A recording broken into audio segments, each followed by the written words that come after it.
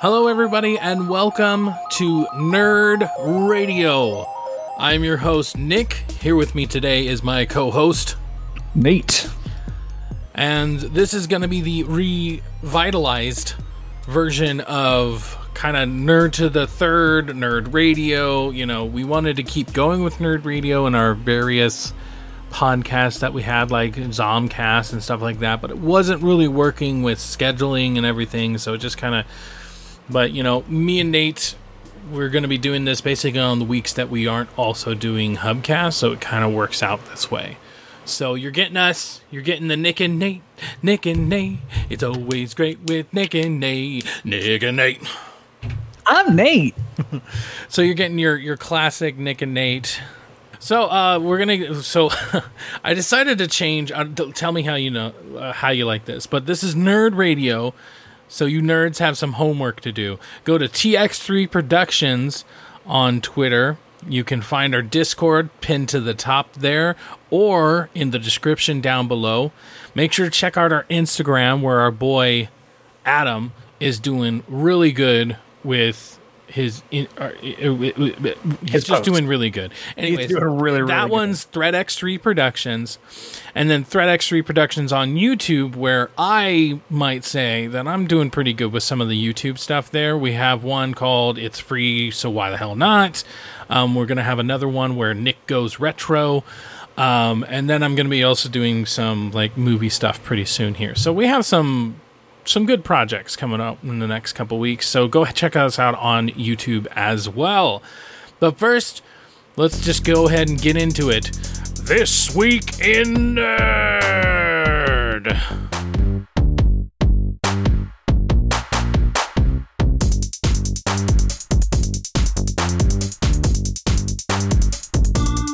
Alright, so this is where we're going to talk about some headlines, some of the major stories of the week.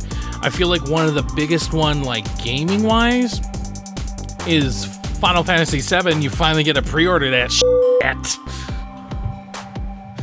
I mean, you're super excited about it. It's one of those that I haven't made the decision yet if I'm going to do it because, like... Did you grow up on the FFVII? So it's one of those things I did grow up on Final Fantasy in a very cursorily way. And I say that because I can remember playing games similar to that, like growing up, but I didn't know they were Final Fantasy-esque. Like, you remember the Mega Man 3D game on the 64? Oh, you're talking about Mega Man Legends? It's the first one that was 3D. Right. Okay. So it probably was Legends. But I remember it. I don't have and then I remember seeing some stuff that was similar to it. But like, I never played myself Final Fantasy VII or really any of them. The only thing anywhere close to it that I have played is Kingdom Hearts. Which, I mean, the closest thing to that would be like Final Fantasy 15, as far as like the way the combat works. Right. It's not turn-based. Yeah. I mean, yeah, this is back in the day where you had active time something. I can't remember the actual, like... Active time battles. Yeah. I can't remember. I think that's it. But yeah, it's like it was turn-based, but also if you took too long, the enemies could attack you, essentially. So I really don't like how my mic has to be set up. Like, I basically have to, like, make love to it and just be like, hey, everybody. Anyways... but yeah, like the one thing I was worried about when it was finally said that it was going to be an actual thing, because obviously ever since the PlayStation 3's like reveal, everyone's like, oh, well, they're remaking Final Fantasy VII, even though that was like just a concept or something. And so eventually they're like, oh, I guess we should remake it. Like what, 50 freaking years later? Anyways, so when they finally revealed that they were going to actually make it or whatever, like I was like, oh yes. But then like the nostalgia glasses came off and I'm like, wait, like having to do an active time system after so many years of not having to do that is gonna be really freaking weird, because like I'm thinking about it, it's like it would be the equivalent of playing Call of Duty, for instance, and you press L2 or right or left trigger for your Xbox guys, you press that, and then 3 seconds later you aim in.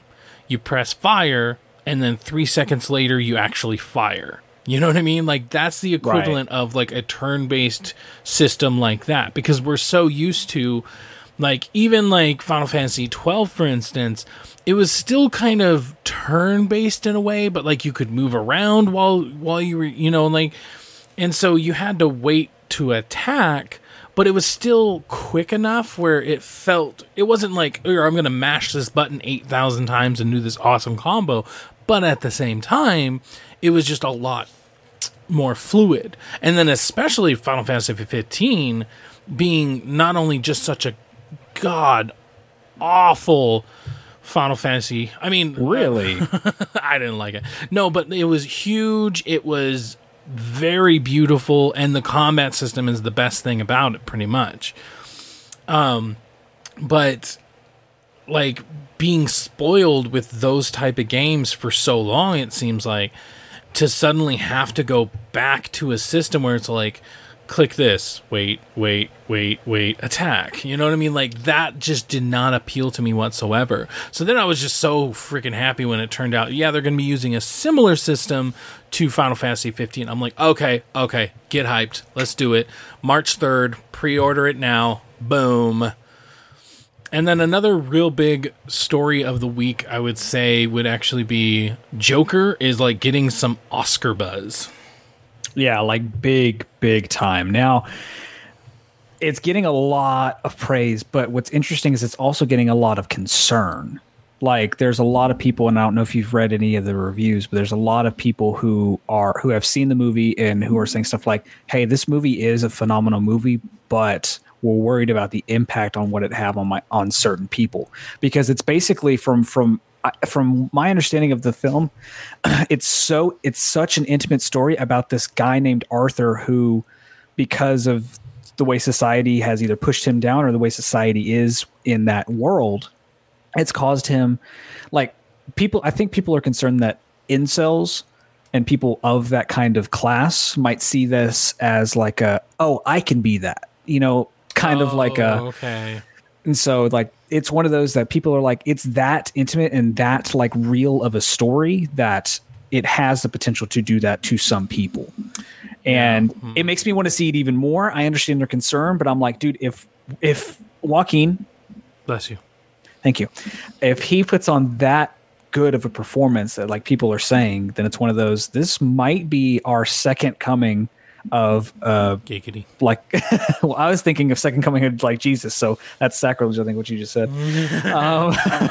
But of it, like a second coming of Joker, right? Like, of Jokers we weren't expecting to just knock it out of the park. That's my hope. Yeah, I mean, I've always kind of just been on the fence about the Joaquin. Bless you. I've always been kind of on the fence about him, but I've always held to the standard that he's a really good actor. So so my argument has always been, people were saying he was going to be the best Joker before actually seeing anything. They just saw a couple of trailers, and I just gathering from what I saw in the trailer, I honestly didn't see what people were seeing. Now, some of the later trailers, I started to see, I see where they're coming from, I see what they mean, but it's just like, going off of that first trailer always just like pissed me off, because it was like, guys, just let's hold on a second, because I just hate that reactionary.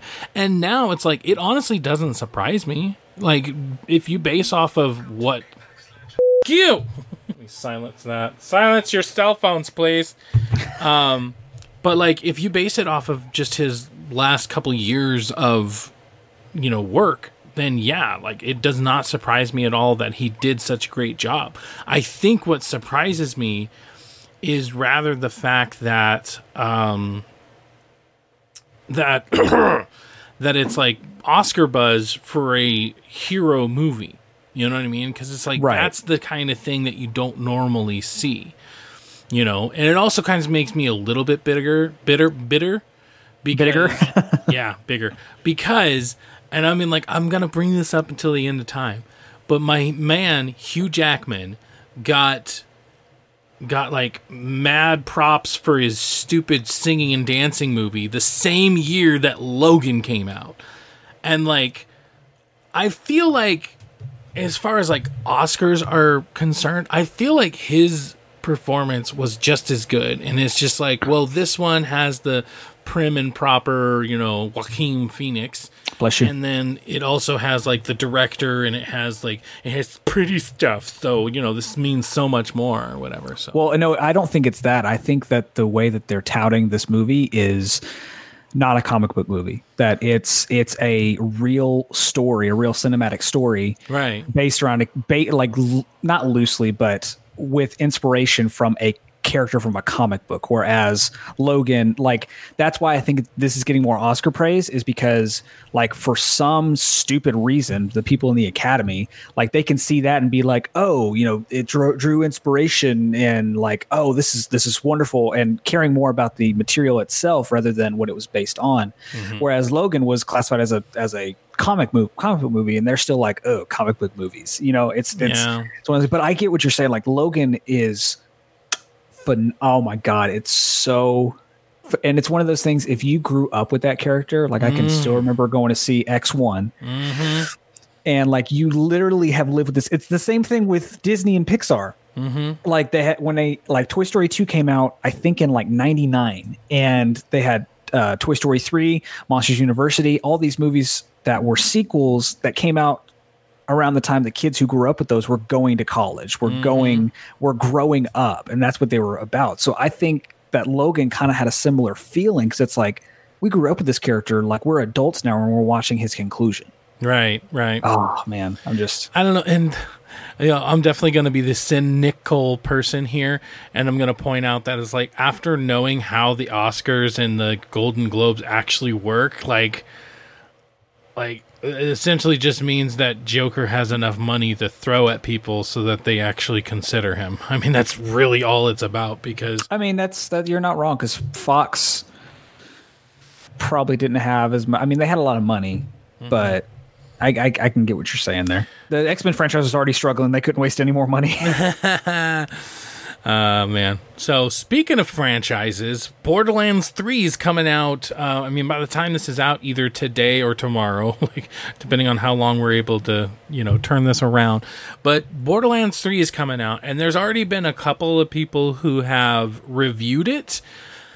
And there's definitely, my thing is, there's definitely some glaring omissions, especially if you kind of go to like someone like Jim Sterling, or you go to somebody who's actually like critical of a medium rather than just like, oh yes, this game is awesome. Because like, there's definitely some like behind the scenes crap that's just like, wait a second, like, can we talk about this? Like, I mean, first off, it was sent to like maybe 7 reviewers, and of course those 7 were like trusted people, quote unquote trusted people, so they were going to give the most gushy reviews or whatever, which I think, if you're going to have a review junket, you need the everyman, because the moment IGN, GameSpot, Polygon, Kotaku, any of these like big franchises get brought into the conversation, you automatically have people talking about how, well, they were bought off, well, they were paid, and no matter what, like, there's always this air of, even though like it's been disproven so many freaking times, and if the game's bad, it's freaking bad, and they show that.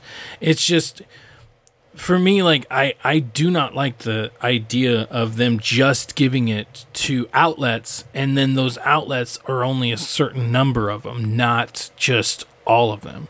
Especially when you have YouTubers and Twitch people out there, when you have those kind of people who, like, their channel is dedicated to Borderlands. Like, why wouldn't you want those people to see your thing? To me, I feel like that's really telling. Yeah. I want to play a little game with you, Nick. Short little game. Let's play a game. I'm going to read a couple of review headlines, and I want you to guess what site they came from. All right. Okay. It's time to play. Who reviewed this schlock? Okay. Borderlands 3 review. Third time's a chore. Ooh. That's the whole headline? That's the whole headline. Oh, the subline or the byline is when punk rock is played by dentists. Oh, man. Oh, wow. I want to say like Kotaku or something like that. Nope. Ah, dang it. All right, I'll get what's the other worst one? Yeah, Polygon? You get another try. Yep, it's Polygon. Okay. So I'm like, it's like it has to be one of those pretentious sites because like IGN can be pretentious sometimes, but just not as bad. Oh my god. Yeah, so I really wanted you to just see if you could guess which one that was, because the other ones actually aren't like the ones when you have from Game Informer, GameSpot, IGN. They're actually pretty decent. The only other one that was really negative was from PC Gamer. Oh yeah, I heard about that one. Its byline is bad jokes clash with great guns and a looter shooter lost in time. So like you were saying, like pretty much IGN gave it a 9. I know that for a fact. And they really enjoyed it. And, PC Gamer gave it a 63. What I thought was interesting was Kotaku really only talked about Borderlands 3 review situation. Like what's going on with it. So that's... Yeah, and I mean, cool. That's the funny thing is that Kotaku's the only one with the guts to basically stand out and say, now hold on a second. This is kind of weird. And not only that, but then, I mean, out of all the people, Kotaku, like, we can give them crap all day, but at the same time, there is a layer of, like, integrity when it comes to a lot of their stuff, because they're the only ones that are really pointing that out. And I feel like, I mean, I haven't read every single article, but I feel like Kotaku is also the only one that brings up the crashes, brings up the stability of the game, because you don't really hear mention of that in the IGN review. You don't hear mention of that in most of the other reviews when it comes about that stuff. Not only that, but you also don't hear mention of the fact that instead of getting like a debugged copy or a retail copy of the game, they had to sign into an Epic account that already had the game unlocked for them. That's super shady, at least in my opinion. Yeah, it's one of those things. Like, I think the consensus that I've seen with a lot of people is what we see a lot of the times with Rotten Tomatoes. Yeah, where you've got people who, like, the critic scores this and the audience scores like, well, no, and that's kind of been the consensus I've seen. Is everyone's like, well, it's one of those things. If you love Borderlands, you're going to play it, and people who love Borderlands say it's really fun. And like even IGN, because it's one of those things. I have always wanted to really love Borderlands. I tried getting into 2 when it first came out, and I just couldn't do it. I've started again, and I've now fallen in love with it. Like, I really enjoy it. So Borderlands 3, I was like, am I? But one of the things that I really enjoyed from IGN's review, at least, was them talking about how not only have they made changes to the guns, but also movement. Like, movement's been increased. And it just, this game, like Borderlands 3, I think feels like the Borderlands game I've always wanted that's not like stuck on an old piece of hardware. Yeah, definitely. Because I feel like that's the thing that's, at the time it was huge, but going back and playing it now, like, it really does feel dated. Whereas this is the same core, but modern. And so I really think it's one of those that I will pick up when I am not poor. Yeah, I mean, this one I'm super excited about just because, like you said, the movement, like being able to mantle stuff, being able to kind of jump, and like the way you jump, you can melee a barrel and make it go towards somebody and then shoot it. Like, little things like that definitely make it seem really good. My pause is about the same amount of pause that I would have towards anything in the industry. The treatment of, employees, that's the absolute dickheadedness of the leader, and how, like, there's allegations out there right now about how he basically took $12 million and put it into his own business. Like, not into his own pocket, into his own business. So he's investing money that's going towards, like, Borderlands 2 or Borderlands the first one, or, anything that Gearbox has done. And he's gone and put it into his own thing.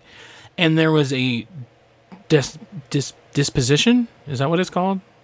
Yeah, I think I know what you're saying. Is that the legal term? Like I believe so, there's yeah. a deposition. Deposition. There you go. There we go. Deposition. Anyways, there's a deposition essentially saying that what he was doing was not illegal, but shady as shit. Like, they were all but saying that what you're doing is effed up, but we can't arrest you for it. That's essentially what the deposition said. And having somebody like that running a team like that really sucks, because on the one hand, there's hundreds of people like fighting tooth and nail to get this game out. But on the other hand, you have a dickbag like him running it and treating these people like garbage and running just a really bad company. So what do you do? Because if I don't support Borderlands 3, they get shut down. Which, I mean, it would take a lot more than Borderlands 3 for them to get shut down. But still, like, if I don't support them, they could get shut down. And then those hundreds of people are out of the job. But you also those hundreds of people might also get a better job. So it's like, ugh. But you also see them paving way to get more income coming in. Did you see the deal that they made with Epic? Did you see the commercial for Borderlands 3 coming to Fortnite? No. Yeah, so there was a trailer that came out the other day that... Oh, well, yeah, I've seen... Yeah, okay, go ahead. Yeah, so basically they teamed up with them in some way and probably are sharing some kind of revenue, but like they're going to have the Psycho as a skin and Claptrap as a backpack. Yeah, okay. But also like they're changing. I don't know if it's going to be in this next update of it or if it's just going to be a limited time event like the Avengers stuff, but the basically world is going to look like cel shaded like Borderlands, and you can create Borderlands stuff. So you see them already trying to branch out and find other forms of revenue and market this game more. So right. And so, but then that's telling though. That's what I'm saying. It's telling. Yeah. That brings us back to the 12 million that Randy Pitchford took for himself. It's like the people who get the most amount of money are the executives. And that's what really bugs me. You know, it's like, in this day and age, the fact that crunch and overtime and working for no money is something that's just expected in the industry. It's like we as gamers should expect more from the people that run the companies that we love to play their games. We should expect more, because it's like, I think it was Chucklefish was the biggest controversy lately, where basically people were working for free and then it was played off as community driven content. And so then they did the tried and true, like, oh, well, you didn't have to, meet the deadline. But it's like, yeah, but it's heavily implied that if I don't meet the deadline, I can't work with you anymore. So, and the fact that we just live in an industry where Randy Pitchford can take $12 million, put it into his own account, essentially, and it not be illegal, and he still gets to sell millions of copies of Borderlands really sucks. Because I'll admit it right now, I'm a hypocrite. Because yes, I am going to buy the game. And I feel so goddamn dirty for even thinking about it. And I hate it. I genuinely hate, I boycotted Red Dead Redemption. That was hard, quote unquote, but not really. Like, I didn't really ever see anything about it that was like, oh my god, I have to have this game.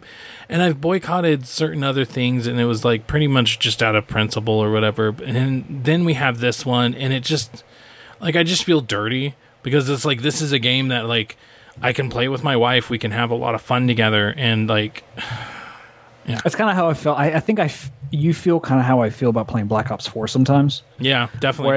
Where it's like I was trying to play something, but I didn't want to play Infinite Warfare, so I hopped back in, and I was having fun. I was like, I feel dirty. I shouldn't be having fun. Right. And it's just like I couldn't stop for like 3 days. I was playing it for like 3 days in a row. I was like, oh, I feel bad. Yeah. And I mean, that's just how I feel about Borderlands. And I mean, the fact that right before they release, they also have to start pulling some stuff like this, it's just like, I don't know. Because, I mean, if they're having problems on essential, like, dev kits of the game, what's it going to do when millions of people are trying to jump on at once? You're definitely probably going to have some server issues. I would guarantee that. Yeah. And especially since nowadays, even if you played offline, quote unquote. You still have to sign on, so it's like you could end up not even being able to play the game on day one, or very sparsely being able to play the game on day one just because of server issues. Like, that's just messed up. It's just super messed up, and yeah, I don't know. It's just it's a weird situation because it's like I can fully admit that I'm part of the problem, because it's like, if everybody like me, see, here's the thing. Here we go. Here's the thing.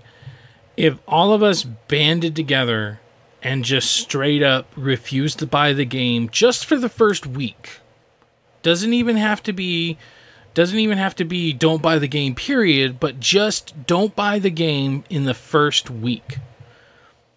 If we all banded together and showed them, and we had like a big Reddit post, or we made something go viral on Twitter or something, and be like, this is the reason we're not buying the game. And so then that headline of 7 million copies sold in the first hours of it coming out, that headline could get turned into 7 million people, or only 7 million people bought it, because, or only 3 million, let's say that. Let's say only 3 people, or only 3 million people bought the game because of, and then we get brought up or something like that. Like, that's all it would take. Like, we have to start standing up for our developers, because they're the ones that are putting the blood, sweat, and tears. They're the ones that have to work such hours, and they, quote, don't have to work those hours. But then one of two things will happen. Either they'll get, one of several things, actually, if you think about it. Either A, they'll get fired. B, they'll get looked over for a promotion because they didn't do a lot of overtime. C, that they leave that work for their coworkers and then get chastised and, alienated from all their friends because they wanted to leave and go home to their family. So it's like a lot of things happen. So it's like, even though it's not explicitly, a gun is to your head, you have to stay and you have to work. There are so many figurative guns to your head when it comes to that kind of thing, and we need to stop it.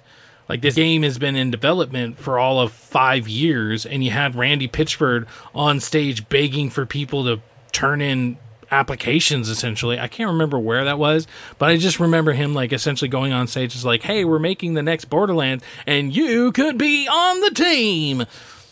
But wait, there's more. You know what I mean? It's like, yeah. Well, the sad part is that that's not the worst thing that's going on right now. What? What's going on?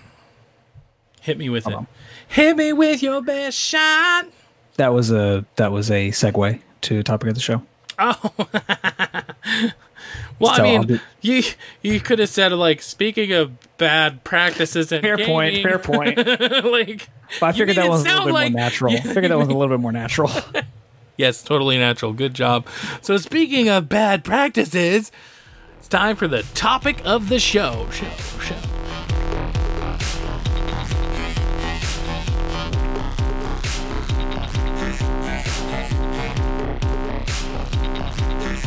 So today's topic of the show is gambling in games. Now, the main reason this topic got brought up for me was 2K straight up putting gambling in their games. And I mean, obviously that's like 2 weeks old, but they did just come out, so it's like the review just came up. But that was like the main thing that kind of was the catalyst for this discussion. But then obviously it's also just the industry in general, and how, like, they keep trying to say, oh, but it's not gambling, and it's like, I don't know. So I mean, Nate, where do you stand on this right now? So I'm going to start off with the whole thing with 2K because I don't think, of course it's terrible, but I don't think the main problem is the fact that actual gambling, like, symbolism is in the game. I think the problem is that it was advertised. Right. Like, you told me to watch. I hadn't seen this video yet because to be honest, I don't care about sports games. I know they come out. I know everybody plays them. I don't care about them.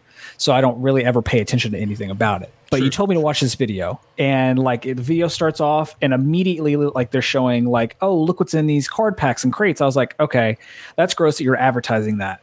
And then it goes on, it goes on, it goes on. And, you know, they're showing card packs, and then they're showing literal actual gambling machines, pachinko machines, actual slot machine, not a figurative one, a literal slot machine, and shows a badly portrayed acting. I believe all of those were basketball players. Bad acting of them being excited about pulling the lever on a slot machine and seeing what they got. And it's so f***ing gross. Absolutely gross. It's like I can't underestimate how gross it is, especially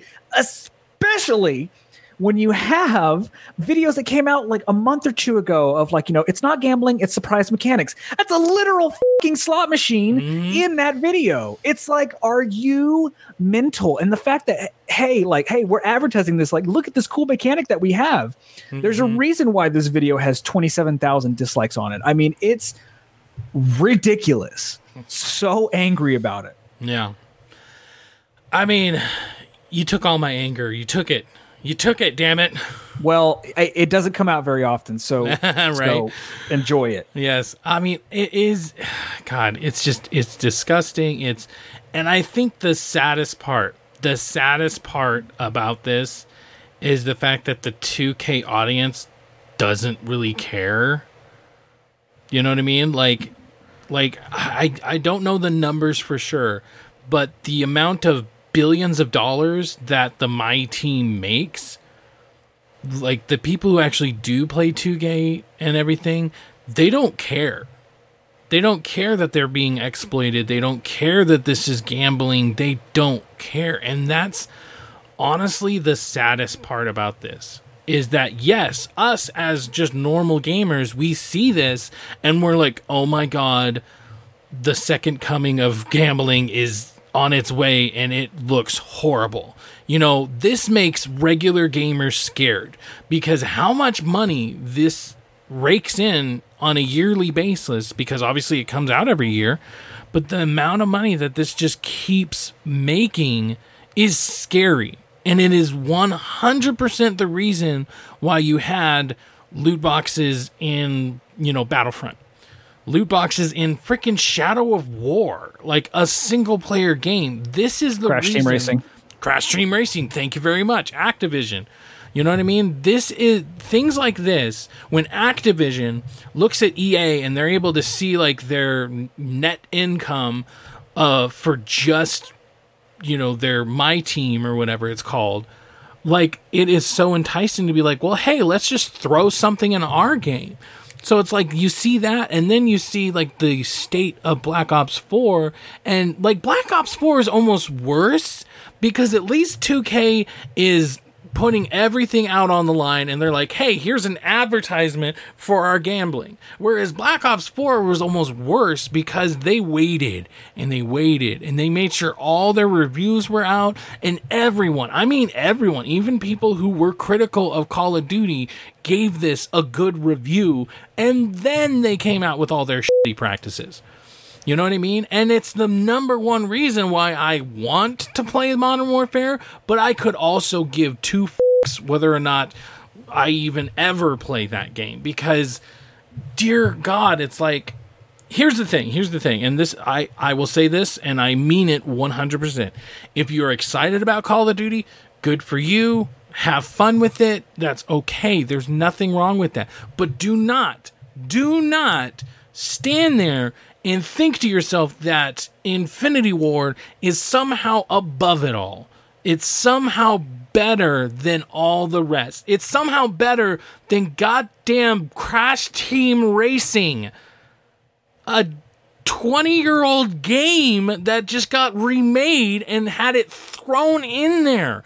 Do not for a second think that it is somehow above it all, because it's a business, and Activision will squeeze Call of Duty Modern Warfare. It will, okay? And it's like this That is the reason it keeps happening. It was bad enough when we had like Candy Crush and stuff like that. That was like the real quote unquote like renaissance when people were just buying lives.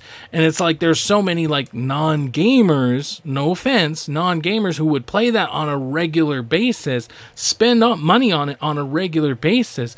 They saw that and it started seeping its way into mainstream gaming.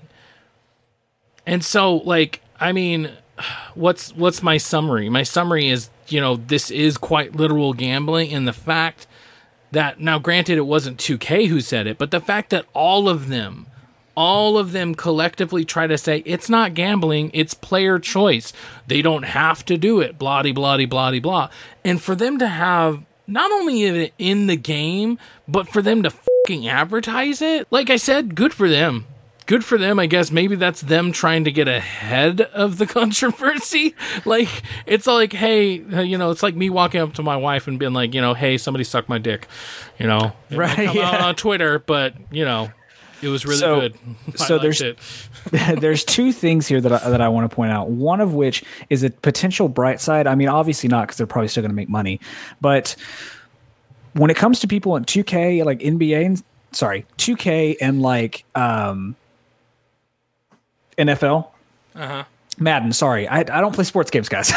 When it comes to stuff like 2K and Madden, like people have done statistics before, like just for PS4s alone, how many adopted PS4s there are is very equivalent to how many people have these games. Like almost everyone who has a PS4, they have some kind of sports game. So that's a lot of PlayStations and a lot of people playing it. The video, the advertisement, only on YouTube only has 220,000 views. So it didn't get that much reach. It honestly really didn't get that much reach to people. People are probably still going to experience it in the game and are experiencing it. But I look at that as a bright side, where you had the Battlefront trailer showing loot boxes that went everywhere. The Call of Duty trailer, Infinite trailer that was so disliked, that went everywhere. Everybody saw that. Like less than a fraction of the actual player base saw this video, saw this advertisement. So it kind of discourages them to keep making stuff like this. The second talking point I have, I want to hear their response when this comes up again in legislation, when it comes up in those conversations, and a really smart representative pulls this and be like, how is that not gambling? I want to know their response. I really, really do. Yeah. I mean, that's the thing, is that like people like you and me, the fact that we even have to argue with certain people that, video games are a perfectly legitimate, art style, the fact that we even have to make that argument in today's world sucks. Because I still have people who, when I tell them I game on a regular basis, they almost kind of give me this look like, oh, like, why are you still doing that? And they almost immediately have this, oh, well, you must be, a virgin living in your mom's basement or something like that. And it's like, that's still the stigma, because like it's hard to like look at things and controversies like this and think, oh, okay, well, it's clearly made for kids. Yeah, right. Like, I don't know. And I mean, that's the biggest part. Is the children. Think of the children. But seriously, this is an E for everyone. I feel like a lot of the outrage is mainly about the fact that this is E for everyone. But, and I mean, I can't remember who brought this up, but it's like, but if you have blood and gore or sex in a game, it has to be M for mature. Now, why does it have to be M for mature? It's just a simulation. You're just simulating adult activities. Why does it have to be M for mature? And so like if you equate that same logic to gambling, it's not real gambling, but you're simulating it, and therefore, how is that not mature? Right. I'm looking to see if I can find a picture of the back of the box, of the back of a retail copy, because I want to see if it has the tag of having loot boxes or microtransactions. But I mean, I can't find anything. Yeah, the point is that it should be, if they're going to have that type of gambling in it, it's not for everyone. because you need to be mature enough to understand that these are digital items and they don't affect your real life. You know, and if you're young enough and you're just like, oh, I have to have this character, I have to have this, I have to have that, I have to beat this guy online because he had a better character than me. You know what I mean? Like, have to be you have to be mature enough. And there's even people out there who are mature and still get sucked in by this. So go ahead. As I was looking for the box, I came across an article that said Peggy Rating Board explains why it didn't flag NBA 2K20 as gambling. Yep. Obviously, Peggy being the European rating board, but the TLDR of it says its gambling content descriptor doesn't apply because of the mini games involved in NBA 2K's My Team mode, whose promotional trailer on Monday was chock a block full of wheel spins and slot machines. Don't actually encourage and or teach the use of games of chance that are played, carried out as a traditional means of gambling. Yeah. I need to stop. Yeah. See, now the funny thing is Young Yi did a video on this, and he pointed out how there's a Pokemon game out there that's rated T for teen because it has a gambling slot machine in it. But it's one of those. It's a case by case basis that they're treating it, right. And I mean the f***ed up thing is that that's a kid's game. That's quite literally a kid's game, and it just happens to have a slot machine. Now here's the stupid part. They claim that it doesn't teach them how to do it. Now, in the Pokemon 1, there's not a lever that you have to pull. But in the 2K, there is a quite literal lever that you see being pulled. And then, of course, people getting excited. And then Plinko, I mean, that's essentially teaching people how to do it. Because what do you do in a Plinko machine? You drop a ball and then it randomly drops into something. Like, yeah, it's one of those that they'll see those in, like, kids will see that in 2K, and then either when they're an adult or, you know, because like if you live in an area that has casinos, like Shreveport as a town that has gambling, and kids go with parents in there all the time because they're hotels and like event centers, so they'll walk in and see that and be like, oh, I saw that in 2K, I want to try that. Right. And that's exactly what it does. Right. Yeah. And I mean, like, I don't know if I told you this story before, but it's like, I want to say 2 to 3 weeks ago now, I was on the phone with an older lady, and she was essentially trying to get help for $400 that her grandsons spent on Fortnite. So they don't play on the phone, they play on their Xboxes, but they knew by getting on their grandma's phone and making purchases that they could, you know, do the cross-buy essentially and then go play on their Xbox. These kids are smart. Right. It's also just super effed up because it's like, I couldn't do anything. And I felt so horrible because it's like, I know that the only reason that the kids spend so much on Fortnite is because of that pressure. Like, if you're a default skin, you can actually get made fun of at school.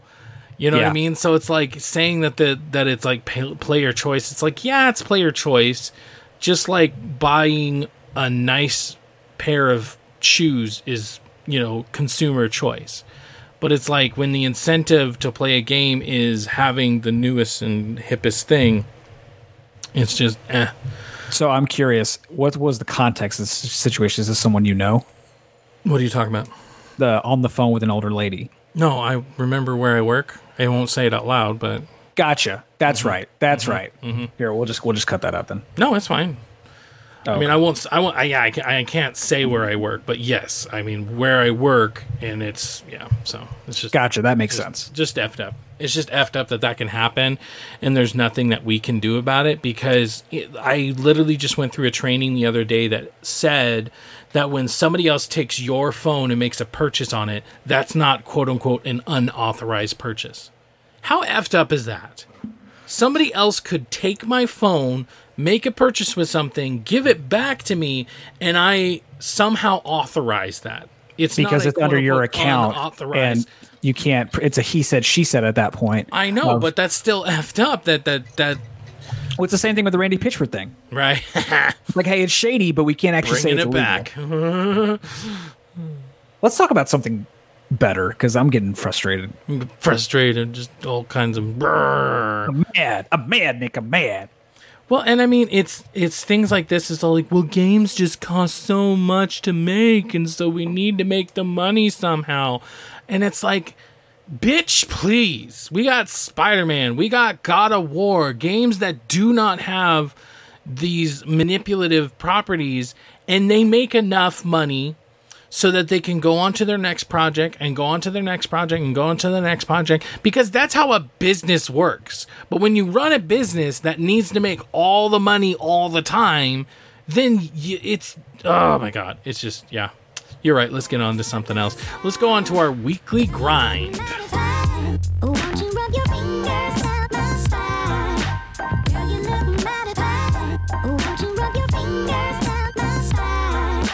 I guess technically, the bi-weekly grind, since we're going to do this every other week, but get off my ass. So what have you been doing lately? Oh man, a lot. So one of the things that I want to talk about, just because it's kind of quick. So I've been like you and your sex life. Hey-o! So ignoring that. I've been kind of in a gaming rut recently, where I'm not in the mood to play one specific thing.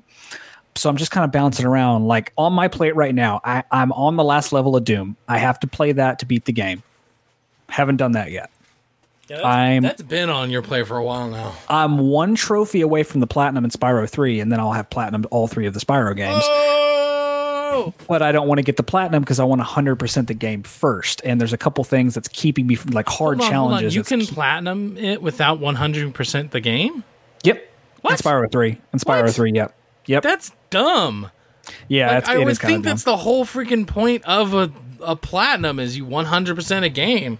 No. In Spyro 3's case, that's not the case. So it's one of those, I'm reserving that until I beat it, but there's some challenges that are just so hard. So I've kind of been like, well, the other day, are they so hard? The other day, I've had Dishonored 2 forever. Like I've had it on my shelf for a really long time. And I love Dishonored 1. Like when that game came out, I played it when it came out, beat it, loved it, really had a great time with it. And so it's like, well, man, let me try that. Let me do that. So I go to download it. This is kind of what starts it all. I go to download it, and it's still got to download an update, but it's like, hey, it's installed. You can play it. So I get on there, and then it stays on the like opening screen, like where it's the 2 characters for like a couple minutes. And then I get a blue screen. I'm like, okay, so I tried that twice, did the same thing. I was like, all right, I'm just going to wait for the update to finish. Update finishes, get in the game, play the tutorial just to get freshen up. Played the first level of the game, and then it hits me with, we're still 85% of the way there installing the game. There's a little bit more to go. I'm like, okay. So, I'm like, sorry, there's someone outside.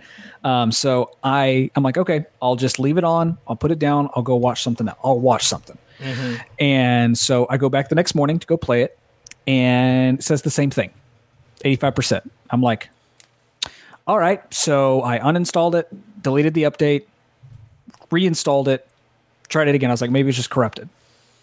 Waited another day, exact same thing. I'm like, okay, I guess I'm not playing this game on my PlayStation. Like, I don't know what to do. And it's been bugging me because I really enjoyed the first part of what I played. Right. But I couldn't play it. So thanks to your videos, actually, which I want to shout you out. I want to give you a little bit of praise, stroke your plug. ego. So, it's free. So Why the Hell Not is a video series we started, a year ago? Yeah, technically, yeah. We started the process of it a year ago, and it was whenever we were searching for an editor. So we were trying to get that kind of figured out. And we put out, 2 episodes? I think so, yeah. And it was one of those that, it was kind of, YouTube was still stagnant for us. Well, we're on this kind of upstream of growth. And so, we decided to shut up. We decided to start it again. And you did this. Who edited that, by the way? Me. Okay. That the content of it was was really, really good, phenomenal. Thank you. And the editing of it, I loved, like that part when you like whenever you would babble on your words and you would like put something like the Jackie Chan one killed me. But obviously the PlayStation Plus games for this month, the free ones are Arkham Knight and Darksiders 3. And so that's what you did it on. And I was like, man, Arkham Knight, I love that game. And then I remembered, oh yeah, I was going to play through the Arkham games again because I just beat one not too long ago. So nice. Started City again, and like now I've just got the bug of like, okay, I got to beat this game now. I just got to do it. I just got to do it. So hopefully I'll get tonight. But yeah, watching that, I was like, man, I'm really feeling Batman right now. So it's kind of hit me with that. And I'm kind of interested. You don't have to retread over what you said in the video because I want people to go watch it. But I was really surprised by your take on Darksiders 3. Yeah. And not necessarily your opinion, but the fact of like, did you play 2? Yeah. I enjoyed 2 a lot. I love how it kind of felt like a Zelda game, kind of. Like it had that aesthetic in terms of like style, and it just felt really good to play. Like Death was an awesome. It was Death, right? Yeah, Death. Yeah, Death was an awesome character to play as, and I thought way better than War, because he was just very interesting. And so I was excited to try 3 because I was like, oh, I really like 2. And watching your video really was like, oh, I see the issue. I was not expecting it to be that bad. Yeah, I made sure I wanted to show it. Like, so there's one part in particular that I actually showed when you dodge. Like, I slowed it down. Yeah, I saw that. And you can literally see the blade going under me. It didn't hit me according to the animation, but because of the way the hitbox works or whatever, I literally dodged it, but it was... And see, in most circumstances, when you dodge, there's something called like an invulnerable frames. So in a certain amount of frames, you're invulnerable because you're dodging. Well, this one clearly either doesn't have it, or it's so small that the timing has to be so ungodly perfect that it's really frustrating. And apparently that's a lot of people's problem with it. It wasn't just me. But yeah, I really wanted to show it. So it's like I slowed it down. It's like I'm jumping. It goes under me. And then as I land, that's when I get hit. So the blade is already, I mean, as far as I can see in the footage, the blade is already done swinging, but I still get hit from it. It's like, and that happening so often and is like my main problem with that game is just like, you can't have like Dark Souls-esque gameplay and not fucking nail it. Yeah, and it's one of those things. The video is also informative because I didn't know that was the same team that made Remnant, and I also didn't know that they were developing it at the same time. Yeah, I mean they had to have because it's not even been a year and it's already out on the free to play or whatever. And I think Darksiders 2 I want to say came out in like 2012 or 2011 because it was still PS3 era and then they ported it to PS4. So it's been a while since we've had a Darksiders game, almost 10 years. But yeah, I mean I was fascinated by that 100%. Yeah. What do you been up to? It's funny. The Batman was I was able to make a lot more jokes and be a lot more lighthearted about it because it was just such a good game, and so like I still wanted it to be I still wanted it to be interesting, so that's why I put in the jokes and everything. Whereas like the second half essentially is me just going on a rant. Yeah, and then it's still funny because then I made sure to include those 2 times where like I just walk into a place and it just started loading. Yeah, that was in the air vent. I was in the air vent, which I was pointing out in the footage. So please go and watch it. But I'm gonna spoil it for you here. I'm walking through an air vent, and during that time, that's when I'm talking about how they use air vents, they use tight corridors as a way to load stuff in the background. So here I am in an air vent and suddenly it stops to load. I'm like, what the hell? It's like with like you were giving analogies like that in the video. Like Tomb Raider's a good one. Like whenever that does that animation of you going through like a crack in the wall, it's loading up the next spot. Exactly. But it's so much. That's how so much they faster. use like they use cutscenes, they use certain things so that while you're doing that, it's technically loading. It's a quote unquote load screen, but that's why there are cutscenes that you can't skip because they're loading stuff in the background. So let me ask you, European, going back to Batman. What is your ranking of the three, or actually no, the four games? The four games, and which one is your actual favorite? Yeah, that's a hard one because, like, I don't know. I'm gonna pull a Nate here, and my number one has to be between Arkham Asylum and City, because like Arkham Asylum was like the beginning, and so it's like everything was fresh, everything was new, and everything felt like interesting. And then City built upon that. So technically, by like just a numbers standpoint, City is better just because of the numbers, but just Asylum will always hold a place in my heart because of just how fresh and new it felt. And then Night, and then Origins, because I actually have never played it. So Origins is very similar to Night. Like, you can definitely tell that that stuff that they played around with in Origins, they carried over. It was a test for Night. There's a lot of really, because you're in the Batmobile a couple times, not like you are in Night, but you have that ability. And the story's also really good. So it's one of those things. I don't want to put Origins at the bottom because I really did enjoy it, but it's hard with everything else. Because I feel like before Night, my personal favorite was City, like out of all of them. So honestly, I would probably this is gonna not a lot of people are gonna agree with this, but hey, it's my opinion. I'm gonna personally go Night, City, Origins, Asylum. What? Because how can Asylum be at the bottom? So it's one of those that it's not like it's at the bottom because it's bad. It's just okay. No, I'll tell you what. I can't interchange that. I would put. I would interchange Asylum or Origins because it's been a long time since I played Origins. Yeah. So I would probably put Asylum. I probably would put Origins last. But the reason why I have Night so high is I love the story. Yeah, like just this, obviously spoilers, just the fact that you like Joker is messing with you for the entire game. Like that's a story heavy thing where you're going crazy. Like you think you're going insane. You don't know what's real. Mm-hmm. Like that's so complex and it's so interesting and I wasn't expecting. Arkham Knight twist aside, that still sucks. That still is like, okay, whatever. For me, and so here's the thing. It actually worked for me. I remember that because I knew who Red Hood was. Yeah, right. Spoilers again, obviously. I knew who Red Hood was. I'd seen the stuff before. I'd love the character. When I'm playing Arkham Knight and you get the first the crazy flashback scene where Jason's being killed, I'm like, why are they showing stuff for Jason? That's kind of random. And then it happened again. I'm like, is this important? And then when it was literally, this is my exact reaction.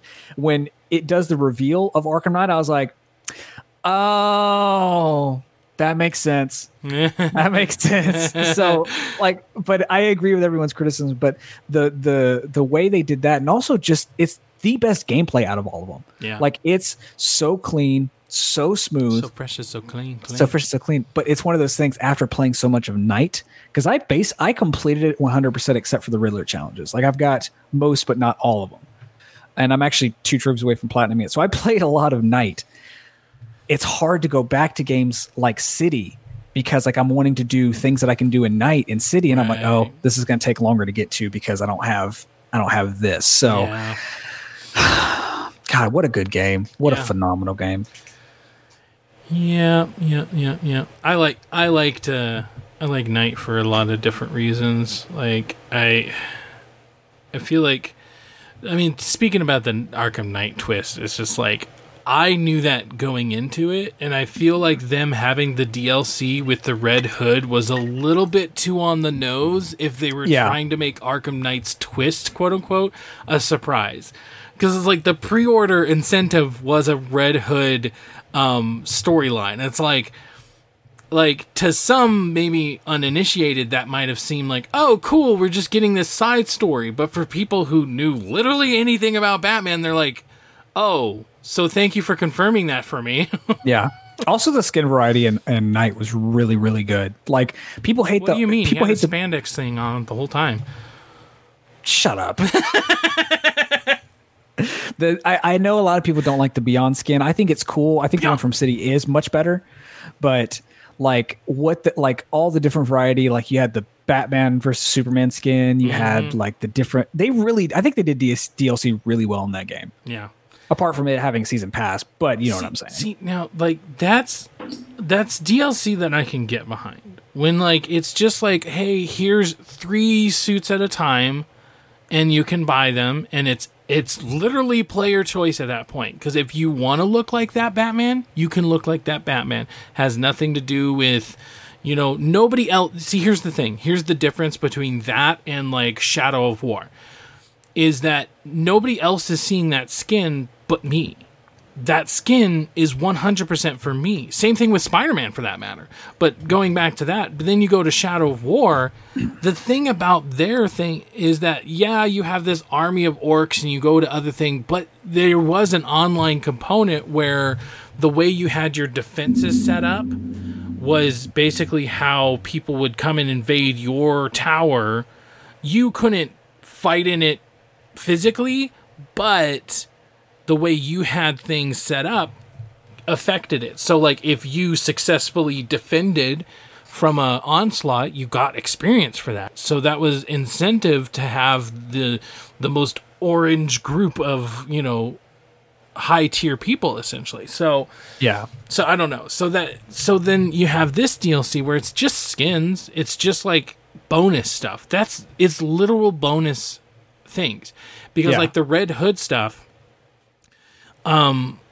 doesn't really fit into the story. It's literally just a side story. So it's not like, oh, they would have put this in the game, but then they wanted to make money, so they just took it out of the game. No, that's not how it worked. This is literally just a side story that you could play through, and there might be hints of what's to come or whatever, but in general, it's like, this has nothing to do with anything. Now, you could make an argument for Season of Infamy, because that was like, that probably could have been in the game. That was the one where you had the additional like story missions. You had the additional like villains to capture, like Croc and stuff like that. So you could make an argument for that, them taking it out of the game to monetize it. But again, that didn't come out until after a while. Exactly. Like, and it's one of those, the game was full. The game was so full already, like of all the stuff you can do. And that I actually loved that DLC, because it's like, okay, cool, I'm looking for more story missions to do, more villains to capture. Right. That add on to the game. Do you see Rocksteady suddenly out of business? Do you see them suddenly not making games because they haven't made games in years? Shut up. So you knew what I meant. You knew what I meant. But my point is that they're still going strong. They're still working on their next thing. It didn't affect them. Them not having freaking loot boxes in their game didn't suddenly make it so that Rocksteady had to go and start sucking dick on Warner Brothers so that they could. That's not how it works. You know, so the excuse of games just cost more nowadays. Like, no, you don't have to do that. Speaking of not having to do that, Plants vs. Zombies. They came out with another one. Me and my wife absolutely love this game. This is a game that my wife actually, like, maxed out. Like, she maxed out a couple of the different characters, and she's never done that before. I think me and her prestiged Black Ops 1. We did at least once. We did one prestige, basically. So we got to the max on that one, but this is one where she prestiged multiple times, enough so that she couldn't level up anymore. So, like, when another one came out, it was just a no-brainer. Get it? To go ahead and boo this man. Boo this man. It was a no-brainer to just go ahead and pick it up or whatever. But oh my god. So it's hard because Plants vs. Zombies has always been pay to win, essentially, because you could buy card packs. In those card packs were parts to a new class, essentially. So now when you have an engineer, instead of it being a normal engineer, he's an engineer and he's on fire, you know, so a lot of his attacks are fire-based or ice-based or so on and so forth, right? Basically, when you got a new character, it was almost like getting a new weapon from a different game. And you could buy those with coins, and you could buy coins. Now, I feel like in general, the amount of coins you got on an average was very generous. Because I feel like if you wanted to unlock a new character, you could probably go through... you could probably go through 3 to 4 matches, depending on how good or bad you did or how long those matches lasted. You could go through 3 or 4 matches and get a new character. So I feel like it was very generous in a way that, like, not a lot of games that are pay to win are. So I feel like it was, to a certain extent, like, oh, okay, that's fine, whatever. This new game is so pay to win, it's frustrating. Because this is a series that I've loved from the beginning, that I've bought each and every one, and it's always been quote-unquote pay to win, and I can totally admit that through and through. But this one seems worse, and there's a specific reason why. First off, this is technically the Founders Edition. It doesn't technically come out until October. So you actually get it free if you buy it now, or not free. You get it cheaper if you buy it now than when it comes out. Because when it comes out, I want to say it's going to be like $40. If you buy it now, it's only $29.99. So you get it cheaper now if you like are one of the founders. But for now, so far, I can't see any variants of the characters. So we don't have, a fire pea shooter. We don't have an electric citrus one, which is like the orange one, and you go into a little ball or whatever. So I don't see things like that. Now, I don't know if that's just because they're going to put them in later, but then at the same time, if they put them in later, like, I'm almost more scared because some of the things that they have in right now is scary. There is a quite little machine you go up to get XP. You can buy XP. And I don't know how the monetization works because they haven't turned it on yet. But if I go by just what I've known in the past, you can buy coins. And then those coins, you purchase other things. So that means with coins, with things that I can purchase, I could essentially level myself up in prestige. Now, if this was all cosmetic, that wouldn't matter. Who gives a crap, right? The thing is that by prestiging yourself, by promoting yourself, you get access to new perks. So the way the perks work are almost like a pick 10, where you have like really basic perks, and those are only worth 1 point. And then some more that are worth 2, 3, 4, so on. But you only have 7 points that you can spend to have the perks. So obviously you have some that like health regen faster, and different things. And so then later on you get certain perks that have to do with your abilities. And so, yeah, that's the part that it's just like, this could technically be, well, not even technically. I mean, it's always been pay to win, but now it's even more egregious because you're buying your level up. Whereas at least before, yes, you could buy new characters. I could buy an electric pea shooter, but I still have to level that pea shooter up by playing as that pea shooter, right? So you said pea shooter a lot. I know, right? But yeah, so now I can just buy my way to promoting myself.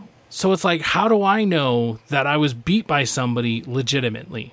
I don't. Because they could level themselves up to a certain degree, and they have a perk that maybe is better than the perks that I have, and therefore they are able to stay alive a little bit longer, or do a little bit more damage to me, or something.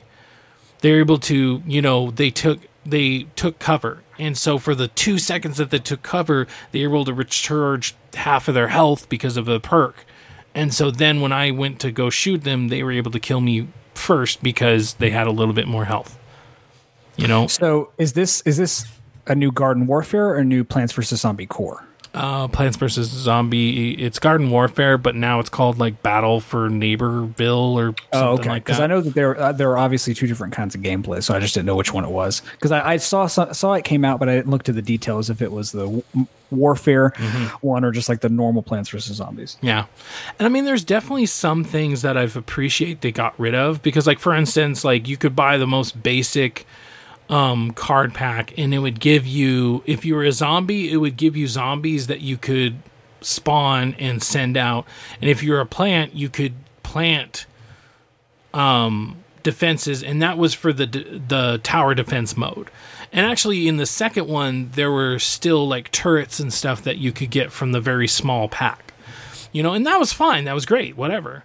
But it's like now they've gotten rid of that, and now instead they have a timer where like I can spawn as many as I want, but as soon as I spawn that zombie, it puts a timer on that zombie. So the higher tier zombies have a longer cooldown period. So I'm like, okay, I like that. Now I don't have to spend a bunch of coins on, because like for instance, before if I wanted to spawn a zombie inside a porta potty, that's basically like it has a lot of armor essentially, right? So if I wanted to spawn that, I had to have enough cards. It was like a card system. So I like that they got rid of that.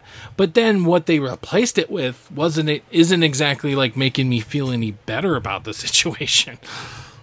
Right. And what's funny is I own Garden Warfare, at least one, I think two, on PC and PlayStation in some capacity. So it's one of those I've always wanted to play because it looks like it'd be my alley, but I never really got into it too terribly much. So you telling me this though makes me be like, okay, I don't need to worry about it. Yeah. I mean, it's a good game. Let's be clear about that. It's just its practices. You know what I mean? Like I don't like how it's essentially pay to win. Like it doesn't need to be. There's no reason for it to be pay to win other than it's for kids, and so they can exploit kids. And I mean, like this one in particular, like it's Battlefield essentially with like the different classes and everything. It's Battlefield, it's Overwatch, because like for instance, their sniper, the longer you hold down on aim, the more damage you do. That's Overwatch right there. You know what I mean? So like this is made for kids because it's this artsy, fartsy kind of, or not artsy fartsy, but it's just this, cartoony, thing. And like, even like, I love how like every character has their own like sprinting animation. First off, you couldn't sprint in any other one, so thank God for that. But it's just fun, and it's just like, it's cutesy, you know what I mean? So it's definitely made for kids. And so to have these type of things implemented in a kid's game, it's just like, no. It's like, I wanted to like you. I was going to play so much of you. And now it's like, yeah, I'll play, but I just don't know if I'll get into it as much as I would have without it. Right. Same thing about Black Ops. Both of us can admit that. How much I'd be playing Black Ops at least on a daily basis, I feel like. But it's like oh my god, their new zombie map where you go back to Nuketown. You go back to Nuketown, but there's also the bunker. So it's like Nuketown Island essentially. Like I love that freaking map, and I love how it works, and I love how the Pack-a-Punch works and the way you have to get it going. Oh god, I love it. But it's like I just don't play it that often because it's like, yeah, it feels a little dirty. So like same thing with this one. It's just like it just feels really dirty. So let's get to something super happy. Have you started Carnival Row yet? Have not. No. Oh my god, watch it. And you guys listening, watch Carnival Row. If you don't have a Prime membership, get one for free. Like get like the first week for free and binge the hell out of this and The Boys. Oh, I've been wanting to because it looks good. It looks quality. Orlando Bloom. Oh God, something. Carla Delevingne or something like that. Yep. Her. Oh my God, such a good show. Really good production value. I mean, not only in just like the acting itself and the set production, but then like the CG and everything. You know what I mean? Like a really good example would be like when the Umbrella Academy came out, and just like how the monkey looked like the same type of monkey you would have saw in Planet of the Apes or whatever the it's called. Like it was the same type of love and care put into that one character that it was in that entire movie, and that was one reason that Umbrella Academy really hooked me, is because it's like it was so clear they put so much into it. And same thing for this. It's like it's so clear they put so much into it. Like, okay, one thing I really like, normally when you have like a werewolf, spoiler alert, there's werewolves in this show, but usually when you have a werewolf, it's covered in fur and yada yada yada, right? One thing, like the smallest detail, but one thing I super love about these werewolves is that only parts of them is covered in fur, and then you can see the skin under it. So like some of the characters are white and they turn into a werewolf, and then there's a black character that gets turned into a werewolf, and like instead of him just having like black fur all over him, he has like fur in certain parts, and then you can see like the tone of his skin essentially, but it's just his skin. You know what I mean? Like, does that make sense? Yeah. Okay. It doesn't look like it looks like a part of him. Right. And so I feel like that tiny little detail or whatever. And then like there's a couple of other stuff like centaurs, for instance. Centaurs have always been half man, half horse, right? So their human half has been human skin, right? Right. The humans has been human skin, and then the So horse part is horse. In this one, the human part of them is still covered in fur. And it's like little details like that. It's like, that makes sense. Because why from like the waist up would you just suddenly have human skin, right? And so this just makes so much more sense because it's like their entire body is covered in fur, and they just happen to be, which of course they have fawns, and the fawns have upper torso is suddenly human skin, but I guess let's not go into that. Well, even then they have like fur in extra places. So, it's not like, I mean, that's always just something that always kind of threw me off for like centaurs. Like just the waist down, they're a horse. Waist up, they're just completely human, nothing that sticks out, whereas this one, just having the fur all over the place, and you can tell like it's the type of fur, it's just like really thin fur. It's not like it's not like the mane on the back of their head, it's not that kind of fur. So this Carnival Row seems like in a similar class, not in terms of quality, but in a similar class to Bright, kind of this take on, from what I've seen ancillarily of it, it's a real world type setting with fantasy elements. Yes. So do you think from what you've seen so far that this like way far and exceeds what Bright tried to do? Yeah, I'd say so. In a 1800s London type of way. Yeah, definitely. Yeah, I've been wanting to check it out, but yes, I should. So I should. However, I restarted Breaking Bad. So and El Camino comes out, I think, October. Do you really need a refresher though? I mean, kind of. So like, it's one of those things. This is going to be my fourth rewatch of Breaking Bad. Oh dear God! See, by all means, go to Carnival Row, man. You need to. Well, it's one of those things. Like, I don't really remember. I haven't seen season 5 since it came out, which was in like 2012 or 2013. This has been a long time, but it's one of those things. I watched a clip on Facebook a couple weeks ago. Have you seen those videos pop up where it's like screenplay to screen or something like that, where it shows the video of the scene and then the screenplay scrolling at the bottom, like what it was actually written out as? There was one things like that. Yeah. There was one for Breaking Bad, and it was a scene. I don't remember what season, where Jesse was really hurt in the hospital, and like he was telling like Walter just basically like, "Hey, dude, like this is over," and it was like a really powerful rant. And I'm like, I don't remember that.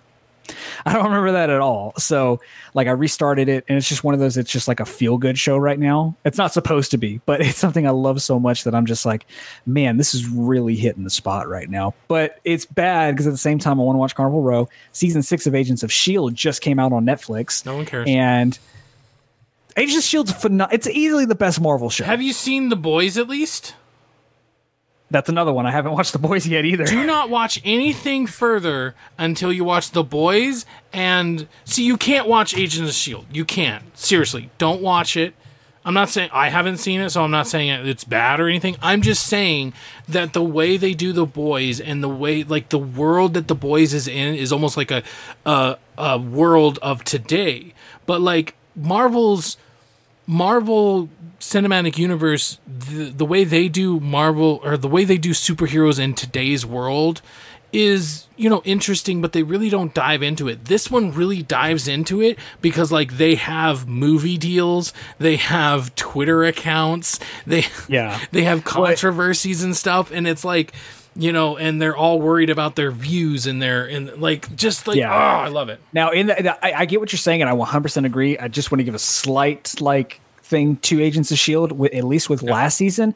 They've almost pretty much cut off them tying into the main Marvel movies, because season 5 had no mention of the snap. Like when Infinity War came out, I think they mentioned Thanos once, but there was nothing.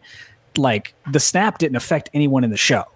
There's no where it used to be in the past. Then. Well, it's one of those, they're really trying to focus. And season 5, although weird when it started, in terms of, oh, this is a completely different setting, they're building their own thing and honing down on that instead of just being a tie-in. Or maybe it's season 6 that the snap happens then. No, because every time there's a Marvel release, they'll have an episode that relates to what's going on in the movie. So in Doctor Strange, when Doctor Strange was coming out, they had an episode in a storyline, the one that had Ghost Rider in it, that was involving a book of the magic that was in Doctor Strange. Okay. And so they always have something related to when a movie comes out. So when Infinity War came out and the episode that week aired, there wasn't, as far as I can remember, anything that related to the snap or Infinity War at all, except for maybe a name drop of Thanos. So I don't know, they might. But I get what you're saying. And that was something that was interesting about the show, is that it did tie into it, but it wasn't married to it. Yeah. But how much would it have affected the show if somebody from there, even if maybe it was just a secondary character or something, but how much would it have affected the show if they would have been like, oh yeah, Gene, he's not here anymore? Yeah, well, I don't know. They definitely are still playing in the universe, because the Kree were a big deal in this season, they have been since the show started. Oh, but I think it's cool how they're really just kind of focusing on the storylines of these characters and finishing out their story, because when it started, it was very gimmicky and kind of cool. Yeah.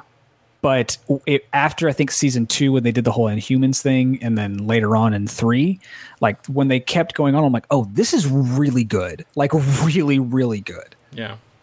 Okay. Just watch the first 10 minutes and you will be hooked. I'm serious. The first time, I won't give it away, even though you might have tangentially heard about it. I won't give away, but what happens in the first 10 minutes should get you hooked, because you're just you've never seen anything like that. You know what I mean? But I mean, it's just such a good look at superheroes in a interest. It's in such a different. It's the dark side of being a superhero. And it's that whole you live long enough to be, or you either die a hero or live long enough to see yourself become the villain. Exactly. So it's that kind of sentiment, but put in today's Twitter heavy and like heavy world or whatever. Oh my god, it's so good.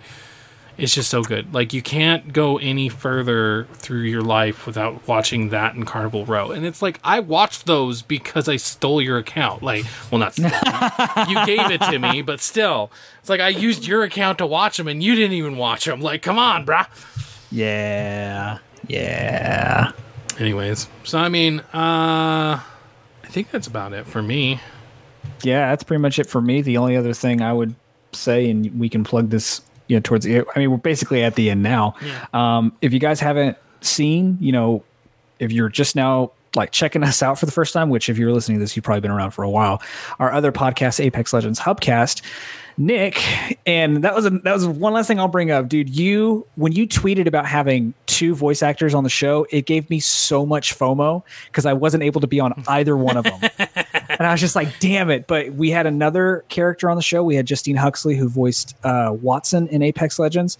Nick had an interview with her on the show. It was a great interview. Such a bubbly and happy personality. It was so refreshing and nice to listen to. So if you haven't checked that out, go watch our It's Free So Why the Hell Not on YouTube, and then check out that episode of Hubcast, because it's really good.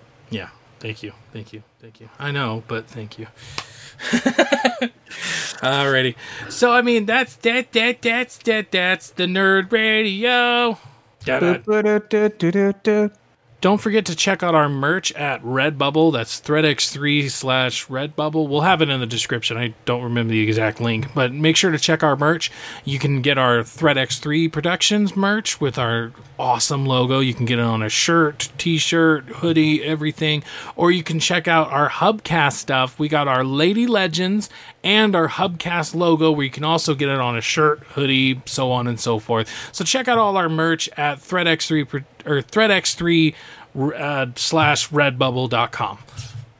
All right, thank you so much for joining us on this episode of Nerd Radio. You know, this is going to be our new format. We might change it up here and there, but thank you. So thank you for tuning in. I was your host, Nick. And I was your host, Nate.